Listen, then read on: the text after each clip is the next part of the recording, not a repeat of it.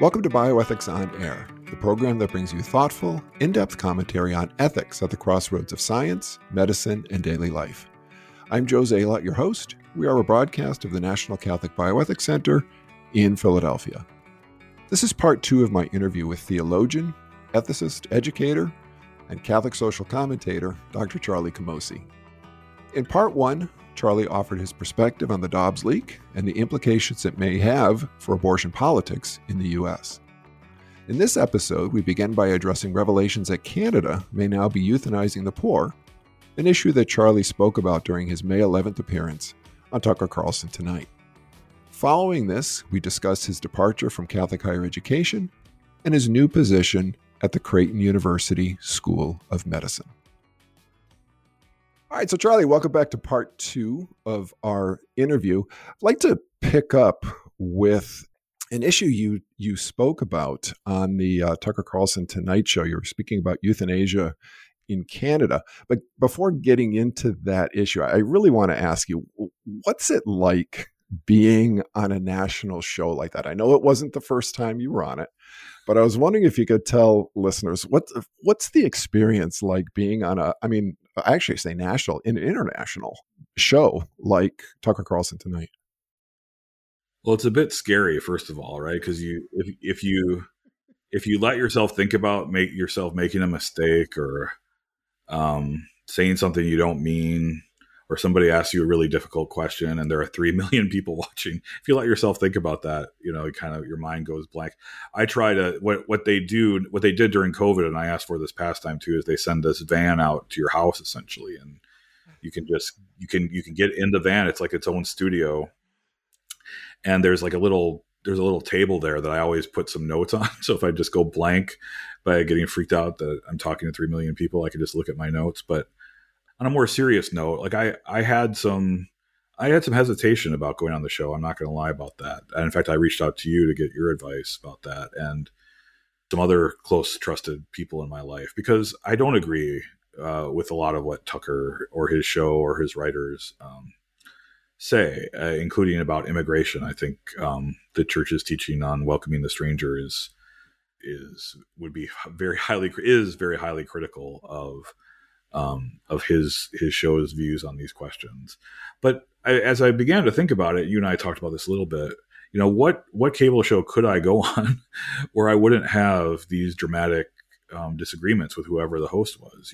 I think any authentic Catholic actually who goes on any one of these shows is going to have some very serious disagreements with whoever they're on with. And so it becomes a question of, can I justify talking to 3 million people live about the horrors of killing economically vulnerable people via euthanasia in Canada? Because he's one of the few, maybe only, serious people talking about this, covering it. Right.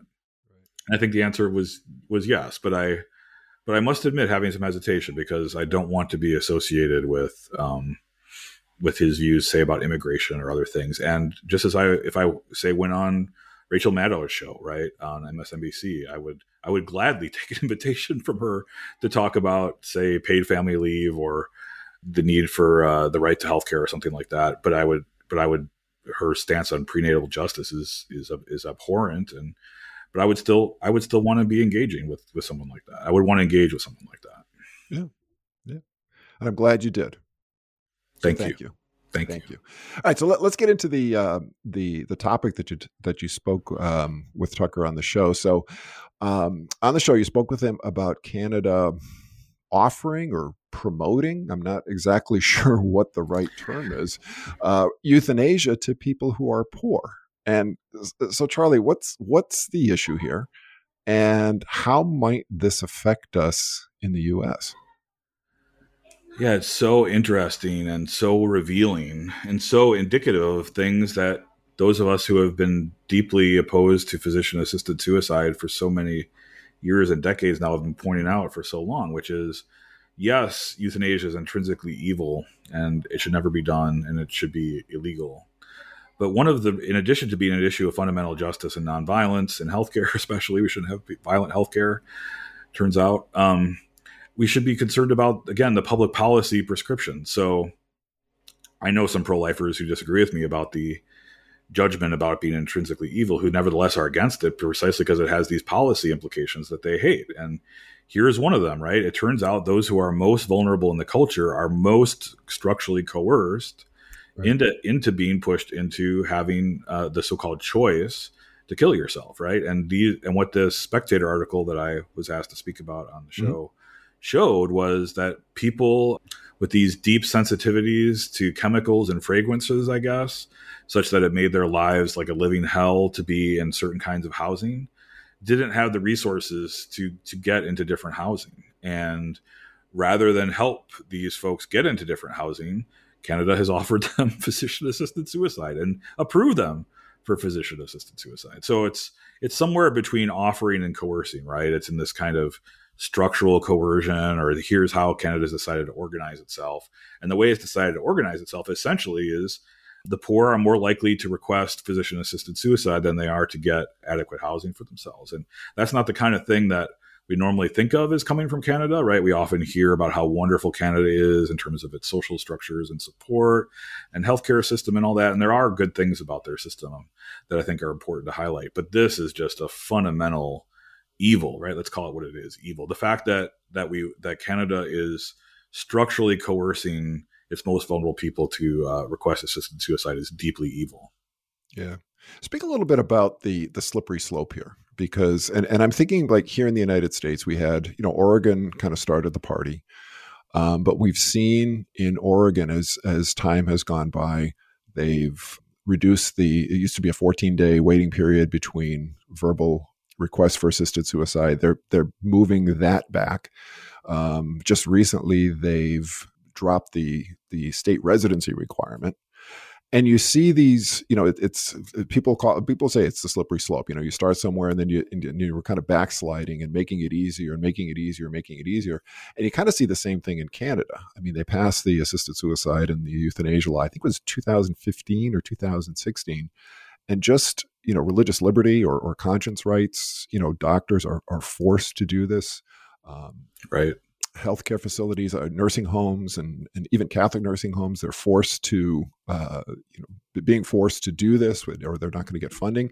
And now you see, offering or coercing people who are poor into, assisted suicide or euthanasia.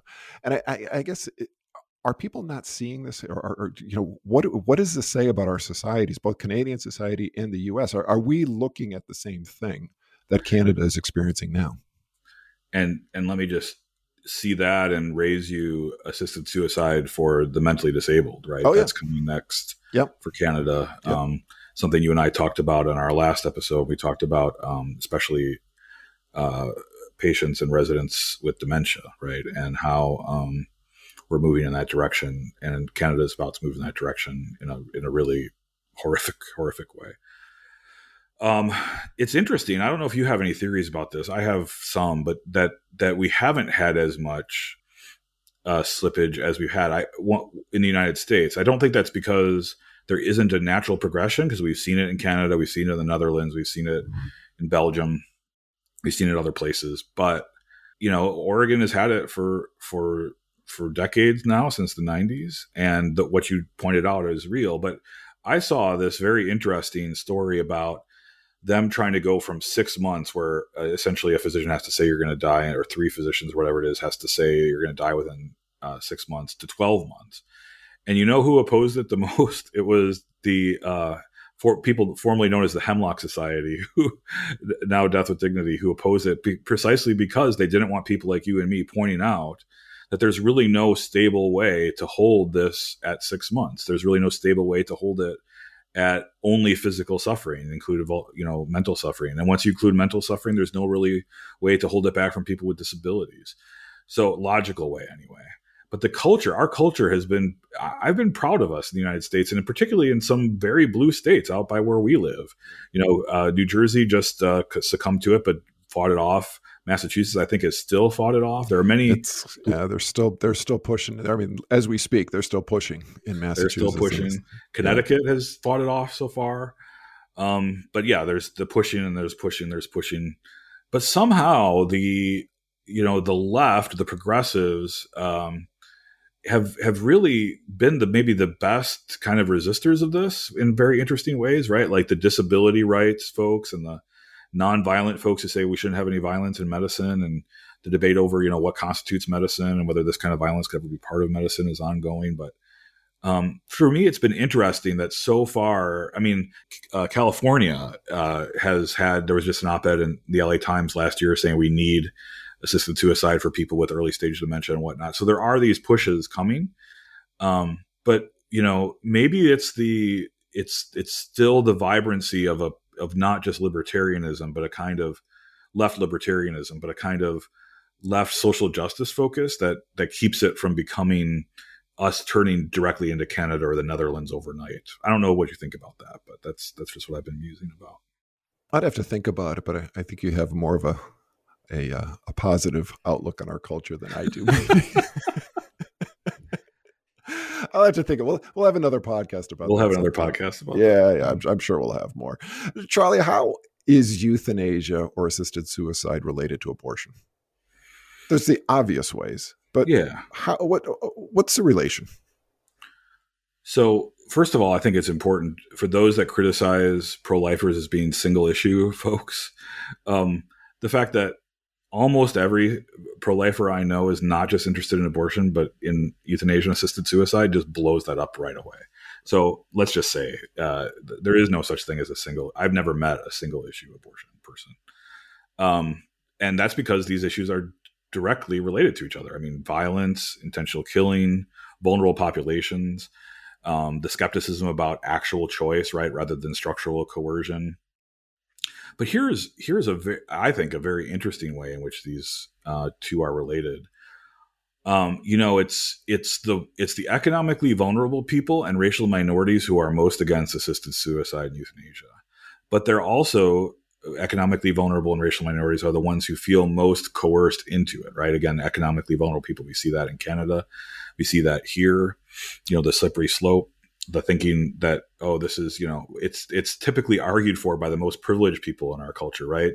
They want control over their lives. They know they have control over their lives. This is part of having control over their lives. But the economically vulnerable and racial minorities who feel the pressure, right? I mean, it's so interesting to think what African Americans think about end of life issues and about hospice in general.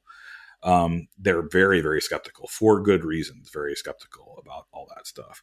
It turns out something's very similar about abortion.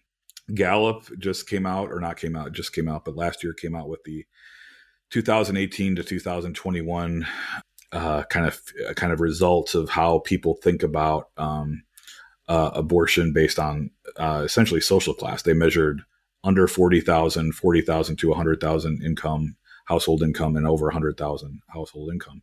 And wouldn't you know it, the group most likely to be skeptical of abortion and indeed identify as pro-life were those who made under $40,000 per year in their household. And the ones most likely to support abortion were those over 100,000. And I just finished 14 years of teaching in the Bronx at Fordham University. And the Bronx, of course, is one of the most notoriously poor areas in the entire country. They also have a ridiculous abortion rate of, somewhere between 45 and 50% of all pregnancies ending in abortion, which is just horrific and a genocide, right? But what do these statistics all put together mean? It means that millions of people over time who are most against abortion, who are most identified as pro-life and anti-abortion and abortion skeptical, are being pushed to have abortions they don't want to have. Just as some of the most vulnerable people who are against euthanasia and want nothing to do with assisted suicide are structurally pushed into doing that, as we saw with Canada. And so there are a number of connections to make between the two, but there's a very powerful one. Surely it's diabolical that those who are most against the practice, right, the economically vulnerable, are the ones who are most often pushed to, in fact, do it, to have abortions they don't want to have, and to so-called choose assisted suicide they don't want to have either. Yeah. I'd like to push back on you a bit on that, maybe get your take, because you mentioned those who are, below $40,000 are, they don't support assisted suicide or support abortion, and those who are above $100,000 a year do. But also, and I'm thinking, I'm just going back, I was having some conversations just this past weekend with some African American leaders here in Philadelphia, and correct me if I'm wrong, but the stats are African Americans are about 13-14% of the population, but have about 30 to 35% of abortions in our country. Right. So I'm just, how does that figure play into what you just said? Does it counter what you said, or how does that play into what you said? Well, what I was trying to say, and sorry if I wasn't clear, is that this is a population that, just as one of the main reasons they're against euthanasia and assisted suicide is that they feel that they have a relationship with the healthcare system due to, I would say, structural racism and structural injustice over time, that treats them as kind of a throwaway population, right? That says, oh, you just need to go into hospice right now. And that's one reason why African Americans, again, are disproportionately skeptical of hospice compared to more privileged populations in the culture.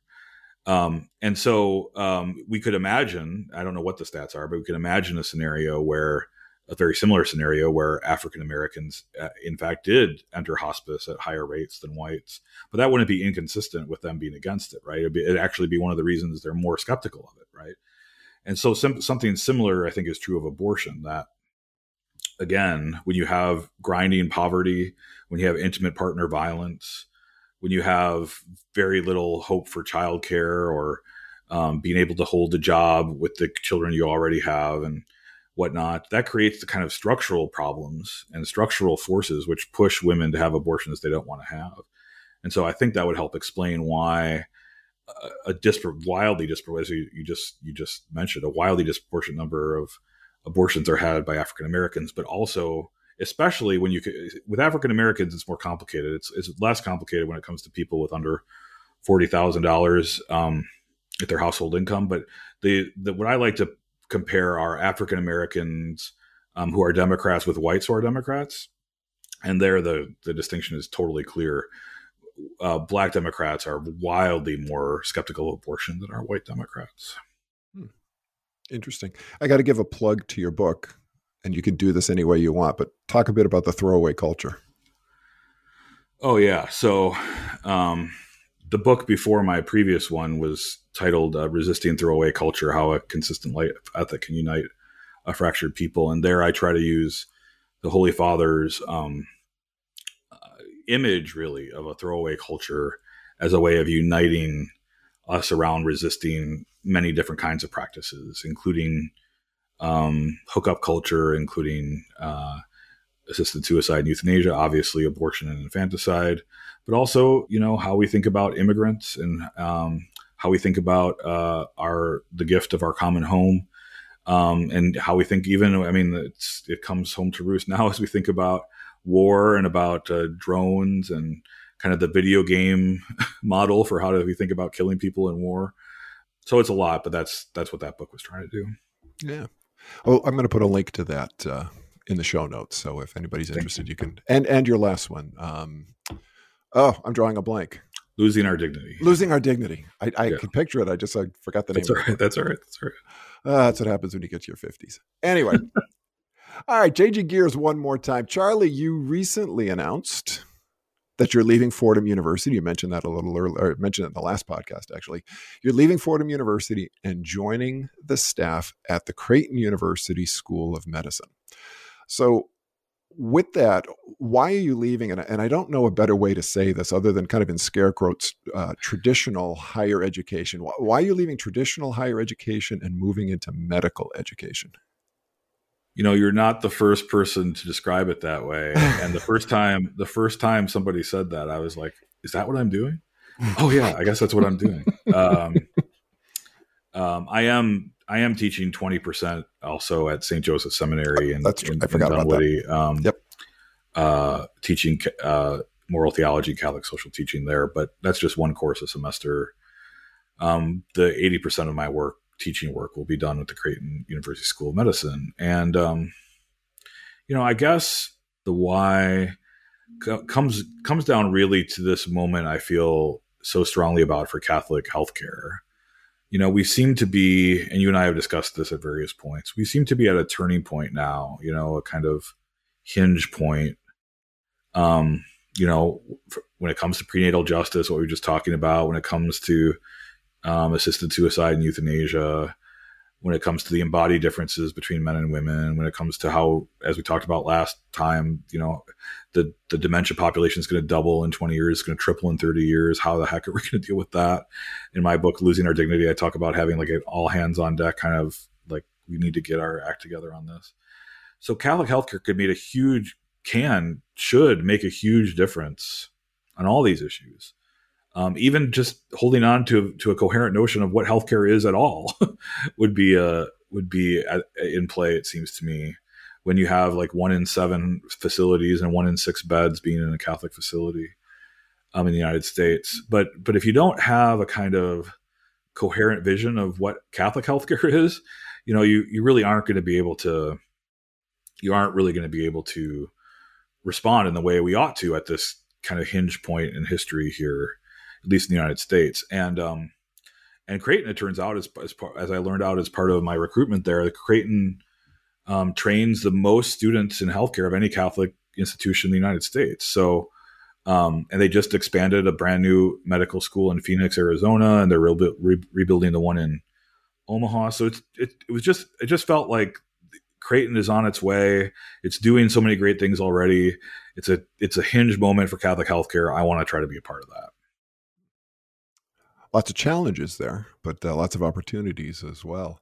So what are the now again this is maybe an unfair question because you've really kind of maybe stuck your big toe into the world of medical education to this point.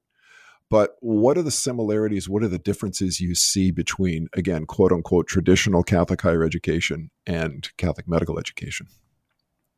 Well, one big, surprising, and frankly, maddening thing is that I, at least at first, I don't have a lot of control over what I'm teaching. My syllabi are kind of like already figured out, and it turns out there's been a lot of people doing this before me, right? Who've thought about these things and have the courses planned. And my experience as a professor in theology and the liberal arts was, I think I went through this as I was trying to wrap my head around what this would be. I don't think there was a class that I didn't create the syllabi from scratch. Like I didn't, there was a blank Word document in front of me and I just started typing, and that became my syllabus for the class. Which it's good in a way because people have been thinking about this, and I'm like you said, toe in the water, and I've got a lot to learn. And I need to sit and learn from my colleagues who've been doing this for a while. But by the same token, I have, ever since this became a possibility, I've been taking notes and thinking about what my courses would look like. And I was like, already, and like, oh, here's your syllabus. I'm like, okay.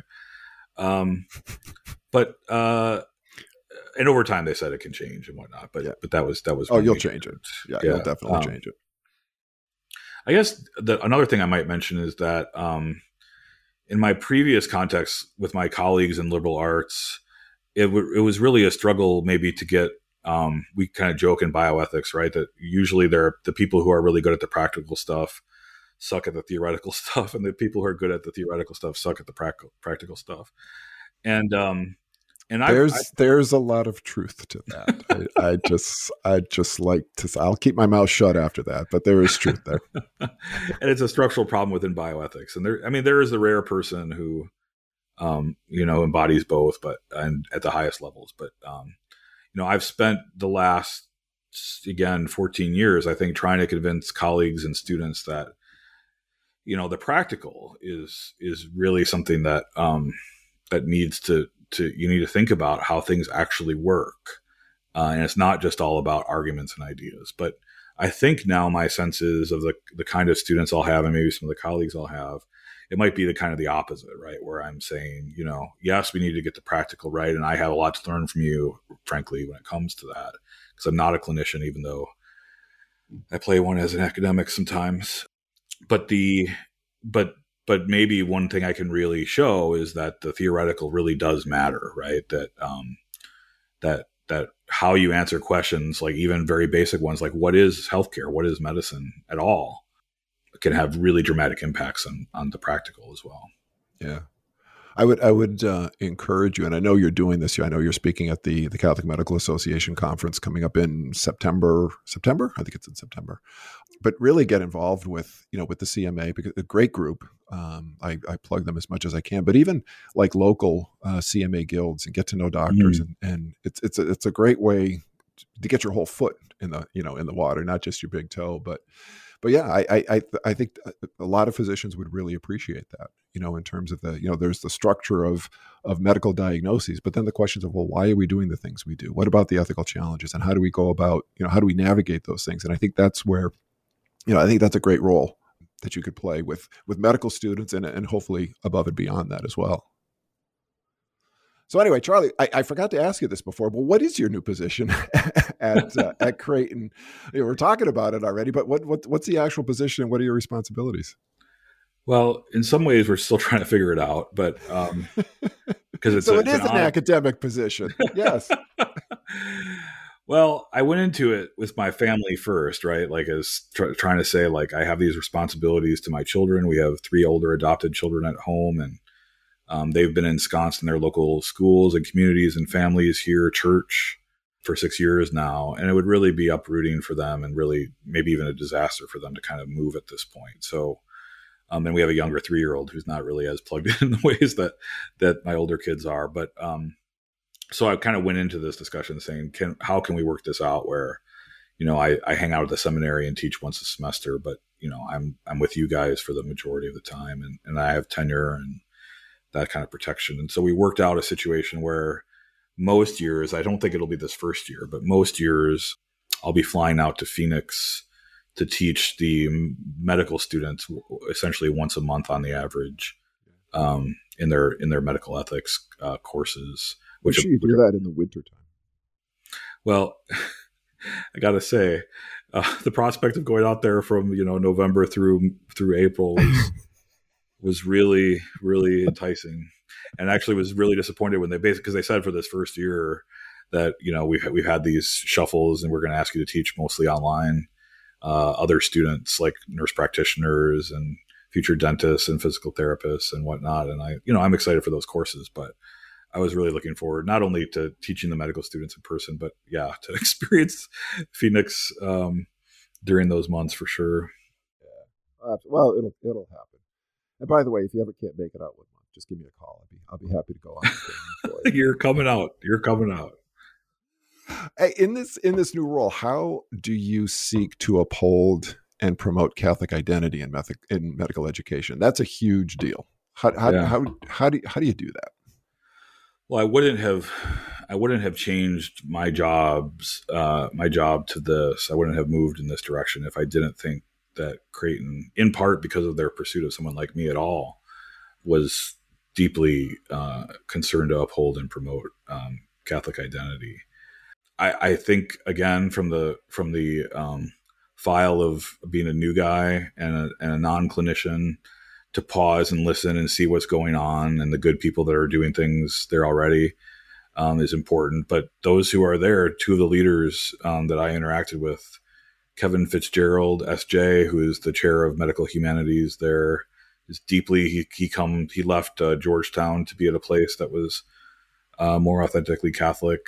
And Dean Bo Dunlay, who runs the show, is also very concerned about Catholic identity and mission. And so I'm excited, genuinely excited to be at a place that cares so deeply about its Catholic identity and mission in medical education. But I think rather than think about what my role might be beyond teaching the courses that need to be taught right away, I need, again, to kind of sit and listen and see what's been going on and figure out how I fit into all that. Yeah, that's a good thing to do. Yeah. Good stuff. All right. I got to tell you, I thought of you a couple of weeks ago. All right. So just for listeners, today is the 16th of May. And 2 Fridays ago, I think it was the first Friday of May, I was at the University of Pennsylvania. Their collegium had a talk with Dr. Farr Curlin, who I think you probably may be aware of. Mm-hmm. And Dr. Curlin was speaking about the need for greater humanities, including ethics education in U.S. medical schools. And I'm wondering if you can comment on how, in your new role at Creighton, you plan to bring or maybe even better enhance such education at the Creighton School of Medicine. Yeah, I actually, before this interview, I emailed both Father Kevin and Dean Bow and said, "Hey, I'm going to be asked about my job, I think, and what should I say?" And and what they said wasn't surprising. I mean, it's part of not only their recruitment of me, but the who they are as just in their vocations. They care deeply about making Creighton a school that excels in the humanistic dimensions of healthcare. In fact, they said it's just as important at Creighton as excelling in the technical and scientific dimensions. That's good to hear. And again, if you're going to talk about questions like what is healthcare, should we have violence as part of healthcare? These are questions that belong in, properly speaking, as in the humanities, right? Those are at least traditionally where we think of those questions being asked. But it doesn't need to even be more traditionally pro-life questions. I mean, the increased attention to social determinants of health, I think, point toward, the humanistic dimensions of healthcare.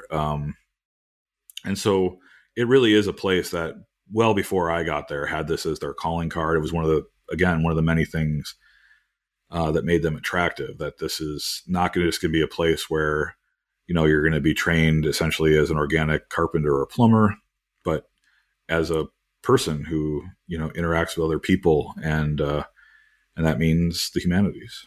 Yeah. I have to give a shout out to Fiona from the Rowan School of Medicine, who I met at the Collegium event where Dr. Curlin was speaking. She came up to me. We had a nice conversation. So Fiona, big shout out to you for that. But one of the things, and there's a reason why I bring Fiona up. She's a medical student. And one of the big concerns, Charlie, that we hear at the NCBC in our consult line and in other places from medical students, newer medical professionals, and and residents and fellows and everything else, is the question of conscience protection. Mm-hmm. The ability, and I'm defining it as the ability to practice medicine in accord with one's medical judgment and one's closely held beliefs, including their religious beliefs. What is Creighton doing in this area? Talk about the practical, as you mentioned before. What's Creighton doing in this area now, and what do you seek to bring to this issue? Well, this is another thing I discussed at length before making the move, and it seems clear to me that Creighton wants to be a serious space for all people, all students of goodwill, all colleagues of goodwill, to practice medicine in accord with their closely held beliefs and medical judgments, including their religious beliefs. I mean, and with given its mission identity as a Catholic school, to make particular space, though by no means exclusive space, for traditional Catholics in that regard. Creighton School of Medicine wants to be known as a place where, again, all those of goodwill can come and be careful, but, in particular, traditional Catholics or even others with traditional religious beliefs who don't feel welcome, perhaps at other institutions. I wrote about this in some detail in my book, Losing Our Dignity, How Secularized Medicine is Undermining Fundamental Human Equality. The kind of hyper-secularization of medicine has made it, I don't need to tell you, the presumption of your question is that it's made it very difficult for many people. So it's by no means like a Catholic school in the sense of only Catholics get this. I mean, again, all people of goodwill, but we definitely want to make serious space available for those who are more traditional in their religious beliefs to feel comfortable. Yeah. So Fiona, if you're listening, contact Charlie.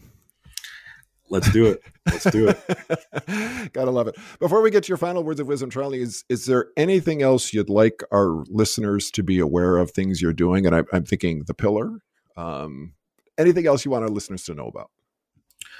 I do a weekly Q&A at the Pillar, which, if you don't know about it, is a fantastic, fairly new, I think it's about just over a year old, source of news for Catholics, but also in-depth, not just kind of like soundbiting news, but really in-depth reporting and interesting, depth-filled pieces. You can get it in your inbox Tuesdays and Fridays, so you don't have to go every day or something like that. You can just have the stuff emailed to you.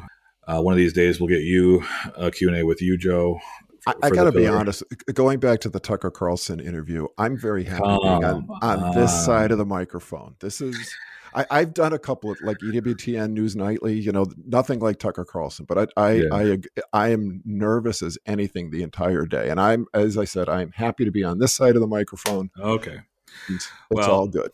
Nobody can say I didn't try, but, or anybody listening to this can say that I didn't try, but,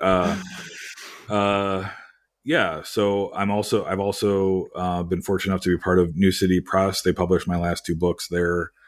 They offered me the chance to start my own book series with them. We're calling it the Magenta series, which again is kind of resistant to this red-blue dichotomy, and also the color bishops wear. So it's a very Catholic series, but it's a specific attempt to kind of resist the either or toxic political binary that we kind of live in. Yeah, that's pretty much what's going on with me, I guess. Cool. Charlie, what final words of wisdom do you have for our listeners today? Yesterday's gospel, at least at the day we're recording this, was Christ talking about the commandment to love one another as I have loved you. And I've been thinking a lot about that lately. Much to my kids' chagrin, I made us talk about this at the dinner table last night. And I love it. We just talked about like, well, what does that mean? Like, is it just kind of this lovey-dovey kind of thing, or we need to be nice to each other or something? Well, that's of course not what it means. It's a love that is unconditional, right? We don't love each other because of what we can get out of it, though sometimes that's what my kids said. We had some interesting discussions about that. I won't out any particular kid about the gospel, but it's a love that doesn't expect to gain anything in return, right? It's just following this command that Christ asks of us, including to love our enemies. And, it's no secret where Jesus ended up as a result of that. The Focolare, who I'm very involved with, talk about embracing Jesus forsaken as part of what dialoguing and engaging with the culture means for Christians of all times. But I think in particular our own time, with regard to some of these issues that we've discussed on this 2-part podcast, we can expect to be embracing Jesus forsaken if we're going to love one another as he has loved us. We're not doing this to get something out of it, right? We're not here to offer a kind of utilitarian or consequentialist calculation about where we might go. We're here to love as Christ loved us, and that can mean embracing what Jesus had to embrace. And doesn't mean we don't do it with joy. I think Pope Francis, one of his great images, he talks about the joy of the stigmata. I think is a beautiful kind of way to think about it. You and I have kind of, I don't know, is it fair to say, try to embody this as we've gone through some horrible things with at least some joy, despite the fact that we're talking about horrific things. And there was this way, that the early Christians rejoiced that they found worthy to suffer for the name, right? That they suffered for the gospel, and they found joy in that somehow. That they rejoiced for that. Maybe, if this is what we're facing over the next few decades, especially, maybe that's a kind of model we can have as we go into it. Yeah. Christian love is willing to go to the other, and it's going to get you to the cross. But there's always the resurrection. That's right. Charlie Camosy, thank you for joining me today on Bioethics on Air. My pleasure. For more information on the topics discussed today and other bioethical issues, please visit our website, ncbcenter.org, where you can subscribe to our newsletter, as well as our publications Ethics and Medics and the National Catholic Bioethics Quarterly. The views expressed on Bioethics on Air are not necessarily those of the National Catholic Bioethics Center. If you have comments or questions about this or any of our podcasts, please contact me, your host, Joe Zalot, at jzalot@ncbcenter.org. Archived editions of the podcasts are available on our website. Please hover on the Blogs and Podcasts button on the main page, and then click Bioethics on Air. Finally, if you enjoy our podcasts, please subscribe to them. And if you would like to support them, as well as the mission and ongoing work of the NCBC, go to our website, again, ncbcenter.org, and click on the red Donate button. Thank you for listening, and may God's peace be with you.